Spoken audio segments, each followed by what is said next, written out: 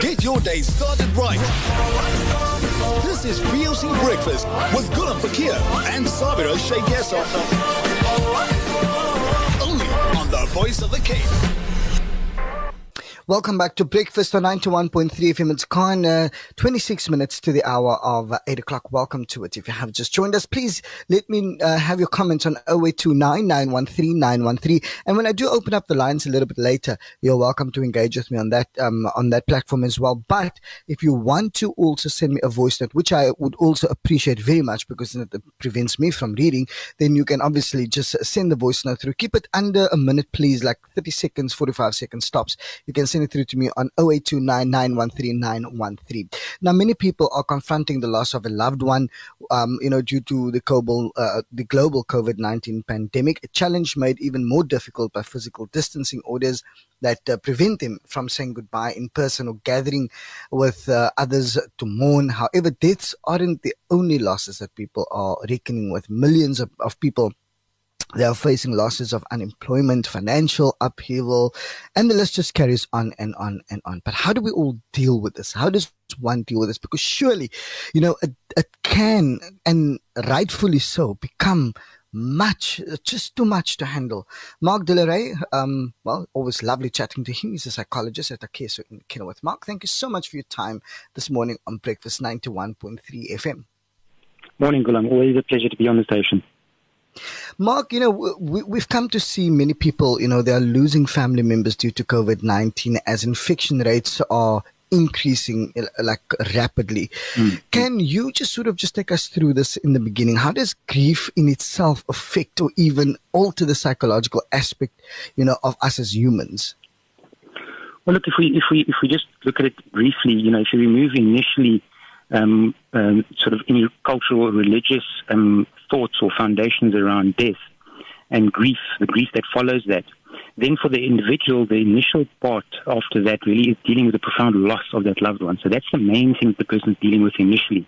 It's a major sort of hole that's appeared in your life. Later on, also there are additional factors that come into play around finances, wills, and other things like that then complicate the grief and loss, which may very well lead to either a period of depression or even profound, depression later on. So that's the main way in which it sort of affects us. Mm. Now, what's the one thing that crossed my mind, Mark, and perhaps you can just latch onto this as well. First of all, people, there's always a good and a bad, and so some people will say that there's healthy and unhealthy grieving. But the one thing that gets me is that how does one define that? That's the first part of my question that I want us to look at very quickly. And then the other part is, when we look at COVID-19, it claimed so many lives over the last couple of months. It hasn't even been a year yet. But the worst part about those kind of deaths, especially if it happens at home, and if you look in our culture or in our religion, for argument's sake, if you've passed away in hospital, the body now gets taken to a washing ghusl facility, and that is where they cloth the body or shroud the body, and it gets put into the hearse, and the hearse literally goes to the home. The hearse does not allow for the body to get to be taken out of the hearse for obvious reasons, and so they perform the prayer right there. Nobody have seen or said its final goodbyes or anything like that, and then it would just go to the cemetery, and that is where the body would be buried. Surely that must have some sort of impact on your psychological, or your mental health. So how does one define what is healthy and unhealthy grieving if you were to tie those two? Okay. Look, I suppose if we look at, is there healthy and unhealthy grieving? The short answer would be yes, there can be.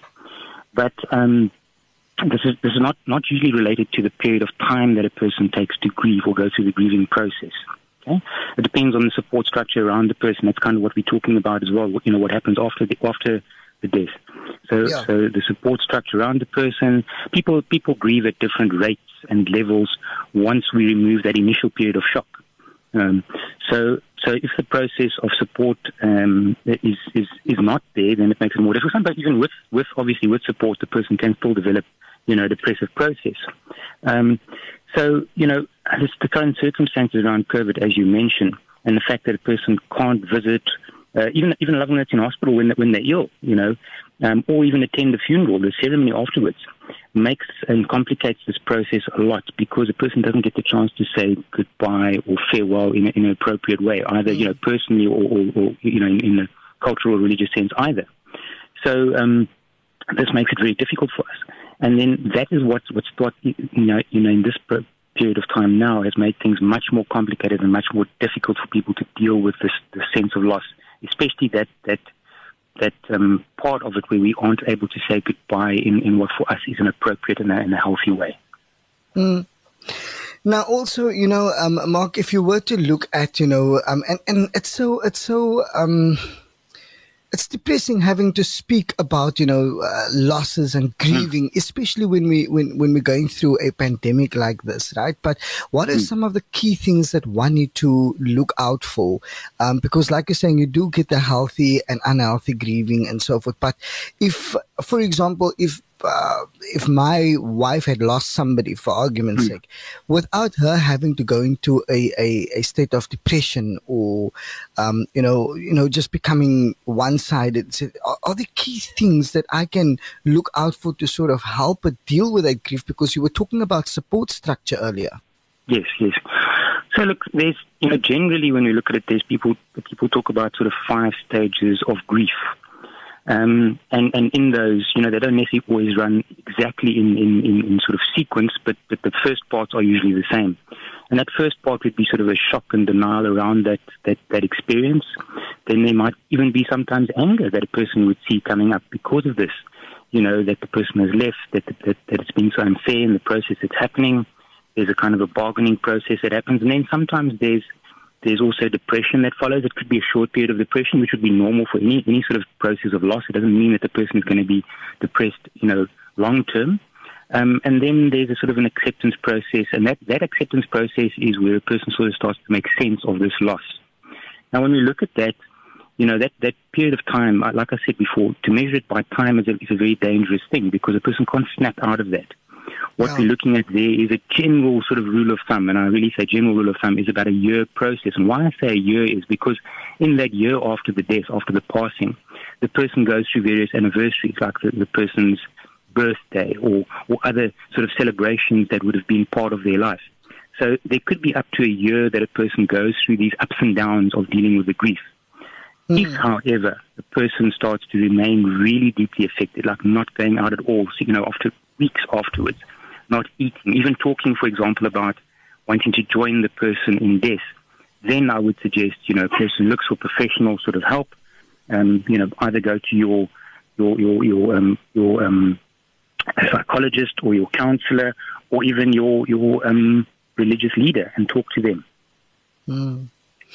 In fact, that was going to be my last question to you, Mark. At which point does one go or recommend, professional help, and breaking that stigma and telling those persons it's okay to go and speak to somebody about it, but you touched on that, and I appreciate that. So thank you so much for your time this morning, Mark Delaray. He is a psychologist at Akeso Kenilworth.